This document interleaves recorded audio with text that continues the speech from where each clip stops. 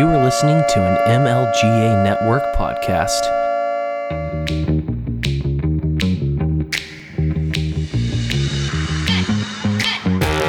Welcome to Voluntary Vixens, where Jesse and Maddie give a female voice to news and pop culture with a libertarian twist. Join us to stay informed and challenged while keeping it sane, peaceful, and most importantly, voluntary. Hi. Hello. This is Voluntary Vixens, and this is our first episode, and this is our intro episode, so we're just going to talk about three things today. First, we're going to talk about why we podcast. Oh, you know what? Let's introduce ourselves. My name is Jessie, and this is... My name's Maddie. So, why do a podcast? I think we first talked about why we want to do a podcast is because we're both women. And of course, as most people who are in the liberty movement know, it's a sausage party.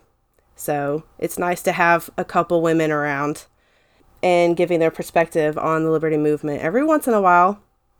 So that's why we're doing a podcast. I would agree with that. As much as, I love a good sausage party from time to time, you do need that, the balance. I think, men and women evolve together. We should be in these movements together. And I think just because that it seems on the outer appearance maybe that there aren't any female libertarians, that there aren't any women in this liberty movement, I think that's one, inaccurate. And then two, okay, so maybe it's a perception that we should work on fixing. And I think it's definitely gotten better. And, I know I've found a lot of female camaraderie in here. And so, okay, maybe I've had to find all these friends of mine on the internet because maybe we are that few and far between. So, for context, anybody listening, Jesse and I have never met in person. But you know what? Here we are. Gotta love technology. Yeah. So that's kind of, what we feel like we're bringing to the table here. Yeah, I think the big thing that we want to accomplish with the podcast too is not just to bring a female voice to the whole thing, but also to make aware to everyone that the philosophy of liberty, the philosophy of voluntarism is something that everybody can benefit from, not just being a white male, but women, minorities, anybody from any religion can adopt this philosophy and it doesn't interfere with your life. So it's something that I think more people are probably more voluntarism background than they realize. So we're just going to talk about that. That's what we want to do is, just highlight those issues and talk about it. And maybe people will realize that there's something good about it. I would also say, why it might not sound as appealing to other people is because of a good deal of propaganda against us. The simplest, shortest, easy to understand point is that libertarianism in particular is, and voluntarism, they're philosophies of peace. Yeah. The whole idea behind them is that we're not to aggress upon otherwise peaceful people. So we're not for outward forms of violence against peaceful people. And, just basically following the golden rule, things we learn as children, things we do in our daily interrelationships with anybody you meet on the street, whether that you think they're a libertarian or whether you think they've voted for Donald Trump or whether you think they voted for Hillary Clinton. Chances are nobody would agree with who I voted for. So, but I can't live my life like that. And I don't think other people can too. And so if we can kind of use this as a place in a way to expand the ideas to other people and how it kind of starts from the individual, like that, it's literally like a ripple effect from there. Yes, so I think that's the key. Is that it starts at the individual. It's a very individualistic movement because in order to every major group is made up of individuals. So everybody has to be aware of their own wants and desires. And if you want something good, you want peace, you want prosperity, you want family values, it starts with you. That's where it has to start.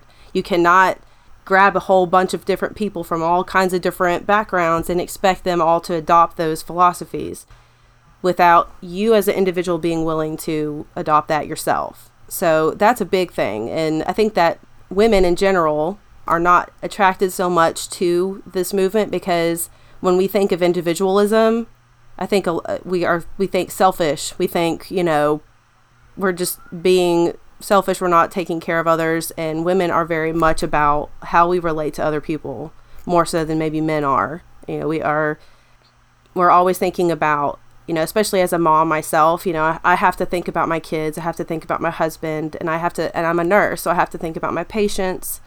And I don't necessarily always take the time to think about myself.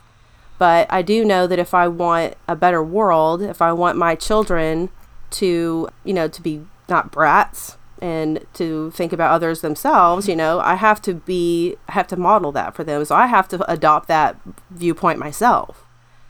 So it's going to be really hard, I think, trying to get these concepts across, but it's really important, I think, because I think if we live in a world now where the mainstream media wants to tell us that there's so much going on that is bad, like we have mass shootings, quote unquote, we have, race problems in this country, but nobody wants to sit down and take the time to think on their own, well, what am I doing about these issues myself? So that's a big thing. It always starts with you, as an individual.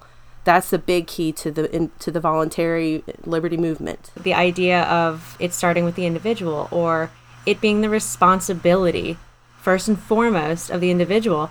God, that's scary. Like, how could anybody do it on their own? I know people like to say that I can do it on my own. Like, oh, and women these days, like, they're independent, and I'm a feminist, and I can do it on my own. I don't need men. I don't need anybody. I just got my girls. I got my good vibes. And it's like, great. Have those. You need those. Everybody needs a support system.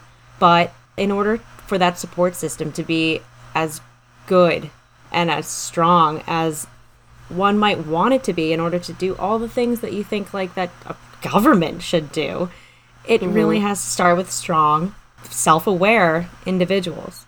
And okay, so that means none of us are perfect, right? Because I think it brings it back to realizing that everybody's human. We're all human, and I've got to work on forgiving myself for things all the time, but it's a constant battle, but I think it's the most worthwhile one that there is, and it's going to be the one that if you can face those demons every day of your own, like, you're going to be able to face those otherworldly demons, those things outside yourself, be able to help other people besides yourself. But if you don't have that, stuff on lockdown with your own self, like, you are going to be absolutely useless. And so that's why I don't think I, as a philosophical anarchist, anarchy without rulers, I don't think anybody else should be ruling over me, because I don't think I should be ruling over anybody else. So right. It's like, it sounds like a very scary concept, but it comes back to what I think is very basic ideas and very basic principles, and clean cut. It's efficient. So like, I'm absolutely the person of shortest distance between 2 points is a line. I will get there. I will find it. So it's not as scary as it seems. Yeah, I think that's the key thing. We have a lot of young people who are very open to the idea of socialism and communism. They view the individualistic idea as, you're only going to take care of yourself. It's not going to come back to where you're going to take care of those less fortunate. Who will do that job if we don't have government step in and do it for us?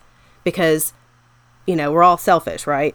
So, but I think that there's a difference between selfishness and self-interest. You have to put your interests first. And if your interests are, and for some people it is, like, you want to take care of other people, but you want, like you say, you want to have a clean environment, that's self-interest because you live in that environment. So don't think about like what the air quality is supposed to be over India. Take care of your own community first. Maybe just even your own yard. Do you mow your own lawn? I mean, do you recycle? Do you do things on your own first? And I think that really isn't, I think a lot of people, when you put it to that perspective, I think a lot of people actually think that makes a lot of sense, and they probably do those things. So I think that maybe it's just a matter of how, you word those things to people who are more open to the socialism, communism idea. And I mean, there's nothing wrong with wanting to help out people, but the problem is, how do you go about doing that? Do you take money from people Do you take things from other people and then redistribute that? Because that's considered theft. So how do you get people to voluntarily give up their money to help the common good? You could do it by force, by having the government come in and kick the door down and make you do it. Or you could just, I don't know, learn how to be a good person and a nice person and convince people that maybe giving a percentage of their money to your cause would help other people. You know, that's hard for people, though, I think, is coming up with a way to convince people to give up their money or their time or their possessions. That takes more work than it does to just say, hey, Nancy Pelosi, why don't you write up a law that tells us how to tax more money from the government or from the people to give to the government for this, whatever. The main reason why we're doing it is just to maybe put a female perspective on, from our perspective on the liberty movement, and maybe how we can get the message across to more people, hopefully in a better way. Yeah. I'll also say, I guess, and it kind of bridges some other things we wanted to talk about, like, so maybe how and why I got here myself. Here I am. I work a overly full-time job, but I love it. I love my job to death. Like, it is awesome. And I basically am queen boss at 2 companies. And so, and I'm in the STEM field. And nobody forced me to take any of these positions. Nobody forced me to go study biology. I studied biology because I wanted to. I was fascinated with the living world. Like, I don't understand how people aren't. But, it's to each their own. But so anyway, like, I pursued my own passion to want to do that, and was just very lucky to have stumbled into that. I could have definitely taken the easier route and maybe gone to be an English major. No offense, English majors. Still love you. But differences. God love it. You were able to go pick out your own major. But anyway, so, like, coming here and finding the liberty movement and finding, like, people like Mises. And so, honestly, I kind of stumbled into this through a weird interest in economics, which I never thought I was going to like. But, like, the idea of human action, that this is how, like, the world naturally kind of unfolds. And it just seemed to, it really hit home with me. Again, I mentioned, like, I like consistency. I like the path of least resistance. And so I think it all just ended up, the more I learned, the more I listened to, like, Tom Woods, bless his heart, he really got me. He really got me as far as I am. Him and Dave Smith, he kind of threw a lot of cold water in my face and made me realize any inconsistencies in my foreign policy views, because it really is about, how the world is supposed to naturally work itself out, and it does. And the free market, when it is actually the free market and unimpeded by state control and then, like, lobbyists and cronyism, the free market is literally like the natural world. And so it fit with me, and it makes sense, and kind of helped me stay sane. It helped me not pick sides. It helped me not freak out about what I'm sorry, but I consider minor issues versus, like, grand scale, how are we treating people, in other countries. Mm-hmm. So when I realized just how destructive our foreign policy is and has been for God knows how long, at least 100 years, thanks Woodrow Wilson, and I imagine it started before that, but I'm not the historian here. But kind of realizing that big picture stuff, it kind of fixed any outrage meters in me that might have been askew and worried about people's, think about things that people are complaining about this week. Who's releasing their tax information? Okay, I want to know about how many civilians died last week, in which foreign countries, how many, because we're in plenty of them. So, while obviously, like, those are very heavy subjects to have weighing down on me, I just think, like, being as aware as possible, getting that, what is it, the red pill? Yeah. Getting red pilled and seeing, honestly, the atrocities that our government does on a daily basis, and most of it without the public's knowledge. And then, like, the public that is aware of it is a kook or a crazy person like me. It's just, it's really disheartening sometimes, but I think it reminds me that my heart is in the right place, and I really do want what's best for everybody. And so, if I can just, like, get my intentions across as such, but also be able to share the ideas that have led me there, the people and their ideas and and like I said, it's very basic principles behind these. I want to save you all some trouble and some heartache and some mental stress because, Lord, there is enough that is just going to be going on in your own life that you're going to have to deal with. So basically, coming to this movement and coming to where I am and where I stand and how I deal with things on a day-to-day basis, it's like Harry Brown's How I Found Freedom in an Unfree World. Yeah. It's a lot of it is up to you, and it's up to your own mental state of mind. So I am here to sort of share that because that's what I want other people to be, a little bit more relaxed, a little bit more happy to go about their day and be nice to people and fix problems that are bigger than ourselves. But in order to do that, we have to like ourselves, and then we have to like each other. Right. Well, I was going to ask, were you a Democrat, or were you leaning in that direction before, or were you a conservative, Republican? Or? Well, so I've always been registered as an independent because there was something just like I did not, I made it out of the public school system not a Democrat, which is amazing because everything there is forcing you to be a Democrat, and Republicans are evil. But, like growing up, honestly, just there was nothing political going on in my household. Parents were not open about it. I mean, they didn't need to be. I don't know. It just wasn't at the forefront. But I registered as an independent because I liked that idea. I was like, no, I don't have a party. Neither of you just get me. I'm not joining either of your parties. Yeah. I'm still registered as an independent, which sucks because Maryland is a closed primary, but I would love to go in and sabotage either side and or promote the better primary candidate so that like the better voice ends up going to, against the other party's candidate. Yeah. But I can't do that here.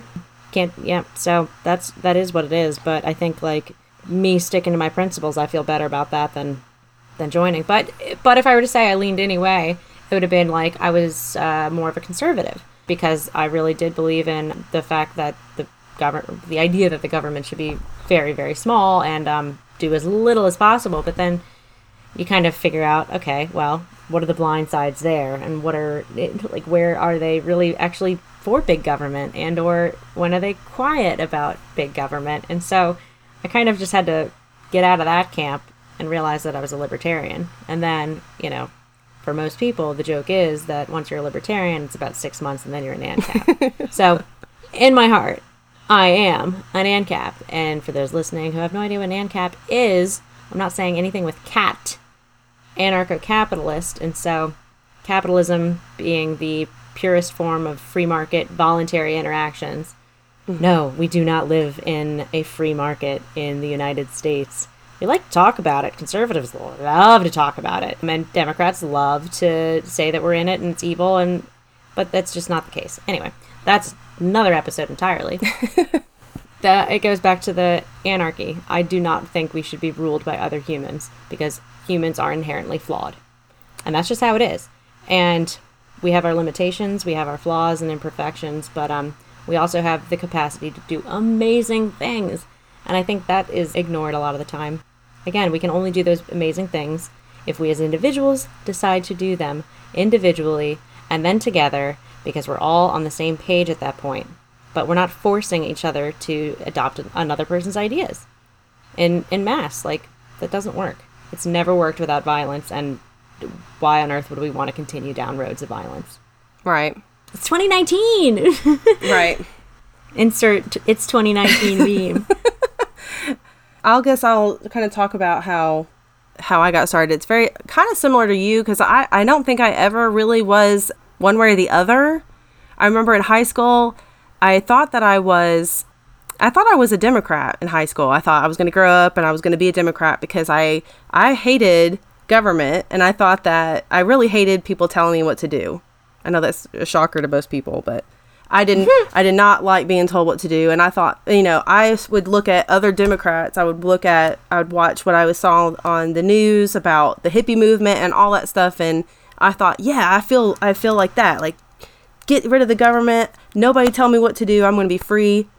And then I started actually at the end, I think it was my senior year, my government teacher at a public school, by the way, she gave us all a test to fill out, and we answered all the questions. And I was, to my surprise, I thought I was a Democrat, or I at least was on the left side. Turned out I was actually conservative. So when I saw that, I was like, well, geez. That's interesting. I started to research more and more about what it meant to really be a conservative, what it meant to be a Republican. And I started thinking, get rid of welfare, check. Government limitation, check. But there were still some other things that bothered me, like, why are we so involved in other people's countries? I didn't like that so much. I grew up, my mom's best friend married a Lebanese man, and I was always friends with their family, and they live in Beirut still. So I kind of got an idea just from kind of over listening, at the dinner table, their issues, because as you can imagine, Lebanon is pretty much right there in the middle of all the conflict all the time between what's going on in Syria, and Jordan and Syria is right there next to Lebanon, and then they've got refugees from Palestine that come there too, and this was like in the 80s, I think I'm thinking of. But the little girl that I was friends with, her dad, he's an engineer, and he would, help rebuild the city every time something happened. So, there's always just wars going on over there. And I remember one that happened, like, what was it? In the early 2000s, they were just bombed.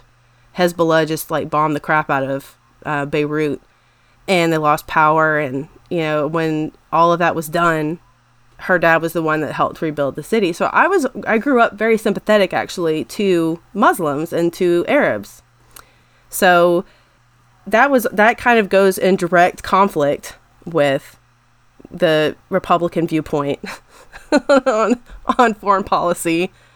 It really I didn't have a conflict with that until recently, honestly, because, I'd studied a lot about Arabic people and their culture when I was in college. I actually learned how to write a little bit of Arabic. One of my professors had lived in Egypt. So I got a pretty good education from him about what it was like to, what Arab people are like. I got the opportunity in the early 2000s, actually in 2000, to go to the Middle East. That was a year before 9/11 happened. And I got to meet a lot of people there. And the truth is, Arab people are actually very nice. At least at that time they were. And they didn't hate Americans so much at that point, I don't think. They have a very good philosophy of they're going to view you as their friend first. When you come into their country, a lot of times you'll be asked to come to a person's house and have tea. If you refuse, that's very rude. So they're noted. They have a high, they love family. They have a high respect for that. If you when I actually went to Syria. So one of the things that I learned was that Syrian women, they want to know about your family. They want to know if you have any kids. They want to know about that, because to them that is so important. The way that they portray Arabs today is very different. There's some truth to it. I'm not going to lie. There is some truth to some of the sexism and some of the way that they treat Christians and homosexuals and jinx. Yeah. Yeah. There is some truth to that. But I think the key thing is that we've lost as Americans, we just have forgotten to first look at, and maybe this was never a concept that our government ever wanted us to know, but we have to look at these people as people first. And when you go to their country, you don't go in there wearing a tank top and tight shorts and, stiletto heels or anything. That's just common sense. You go in there and you respect their culture. You cover up, but they're going to treat you like you're their friend first. That is part of their culture. The Bedouin culture in general is like that. And they're all descendants of Bedouins. They all tell you that, especially in Syria and Jordan. They'll tell you they're all descendants of Bedouins, which I don't know if you know what a Bedouin is, but they're basically they're the tribal people that live in tents and they move around a lot. So that's a source of pride for them, actually. It's kind of like if you live in East Tennessee like I do, and you tell everybody that you're Cherokee. Everybody says they're Cherokee in East Tennessee, even though they're not. but that's like a source of pride to say you're like 1% Cherokee. Even like 1,024th percent. Yeah. Yeah. Every bit counts, right? Yeah. Drop of blood, buddy. But yeah, I think that I think my perspective, what made me go towards the libertarian movement was definitely Ron Paul ran for president the first time. That really got me.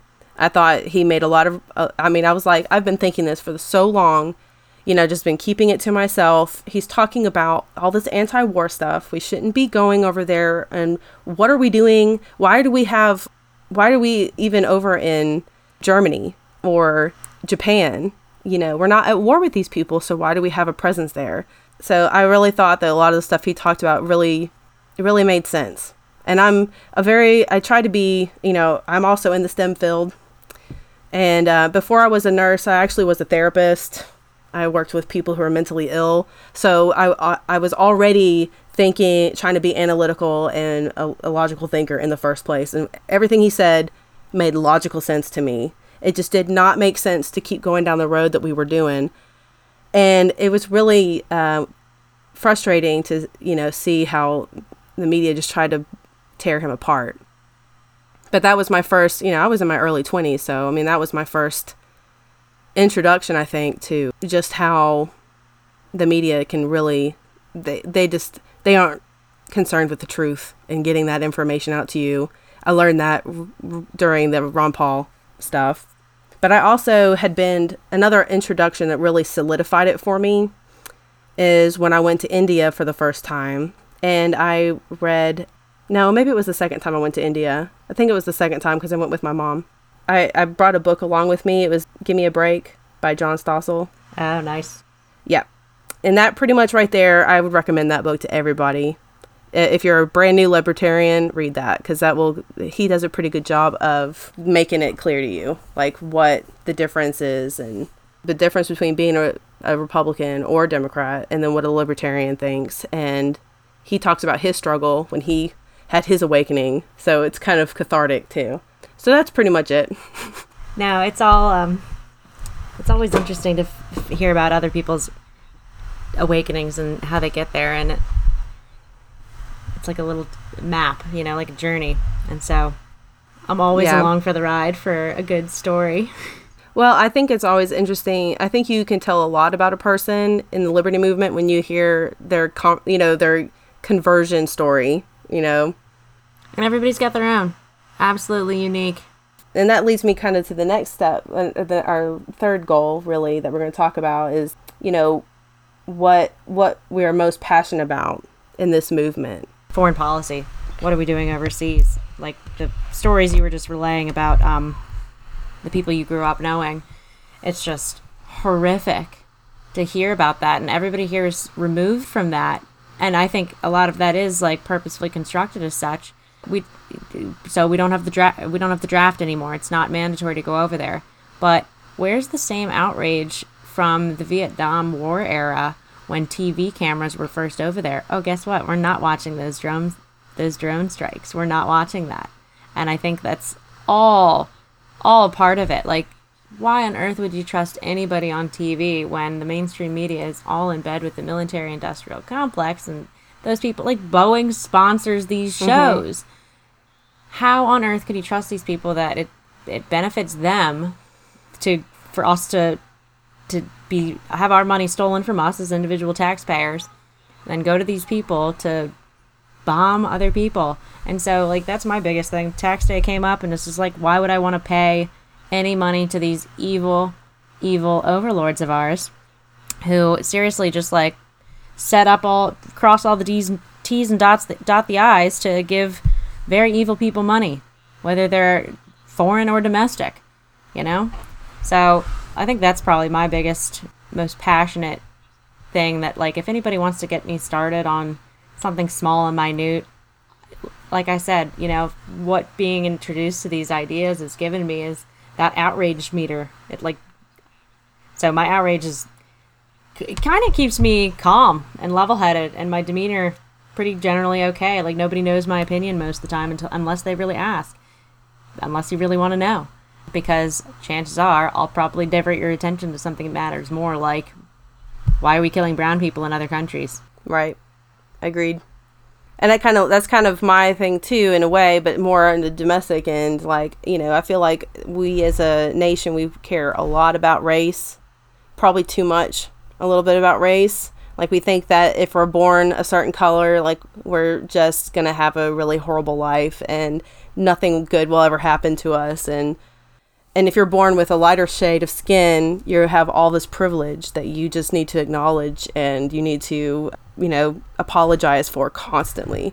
And, it kind of goes to gender, too. If you're a white male, you obviously have everything great and you need to just sit back and, apologize all the time for being something that you were born with and had no control over.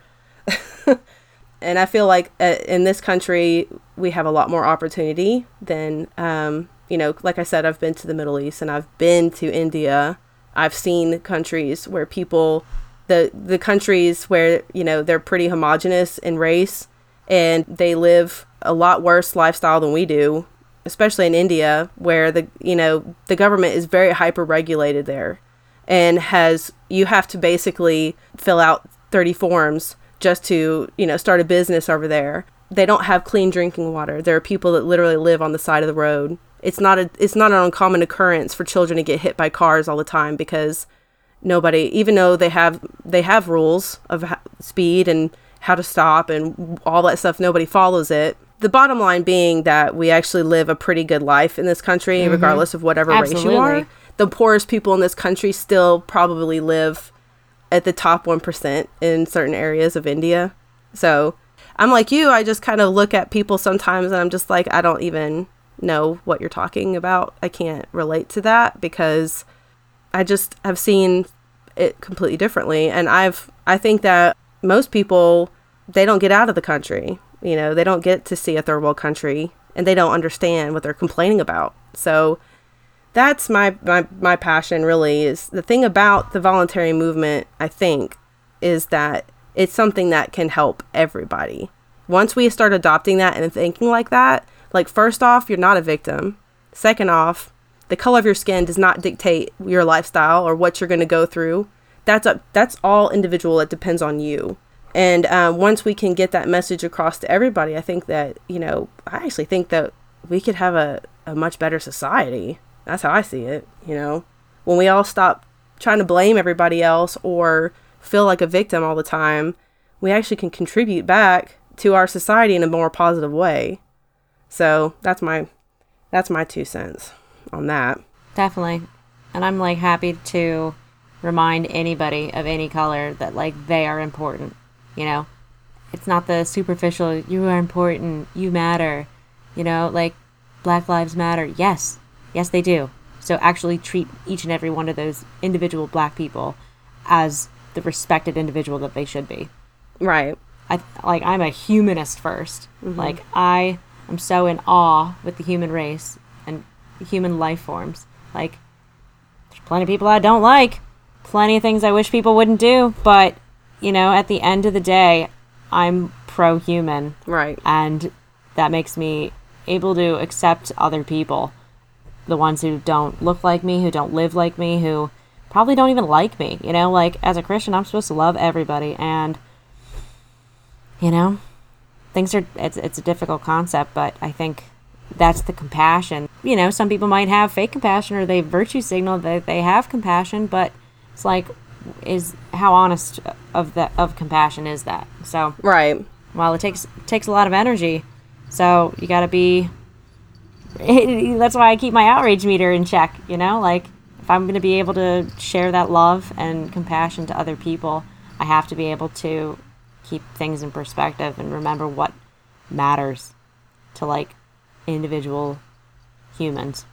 Well, and I think that's the key is, just the bottom line is at the end of the day, we all have our own individual life experiences. It doesn't matter, what the color of your skin is or where you were born or what religion you grew up with or any of that stuff. You wake up in your bed and you go to sleep in your bed every night and you have memories of your day that are unique to you. So it's all going to have to come back to, Are you going to take control of your life and do something with that? Or are you going to sit back and just hope that somebody else does something you want them to do to make your life better?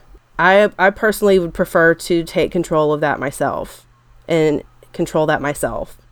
It doesn't do good to sit around and wait and hope that maybe society will change so that I can finally have free healthcare, or I don't know, that people will stop being so racist.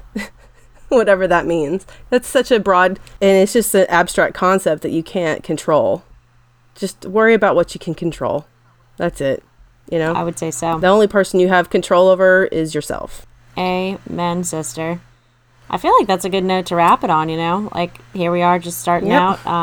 Two gals, a couple microphones. We've got a disclaimer. I've got 2 cats, so there's that.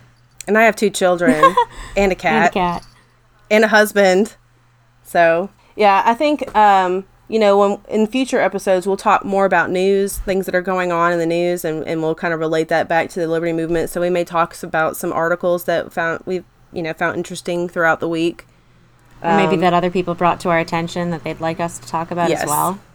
Yep, that's a good idea. But open to ideas, open to thinking differently, always open for a good conversation. And, you know, I think that's what we're here to do.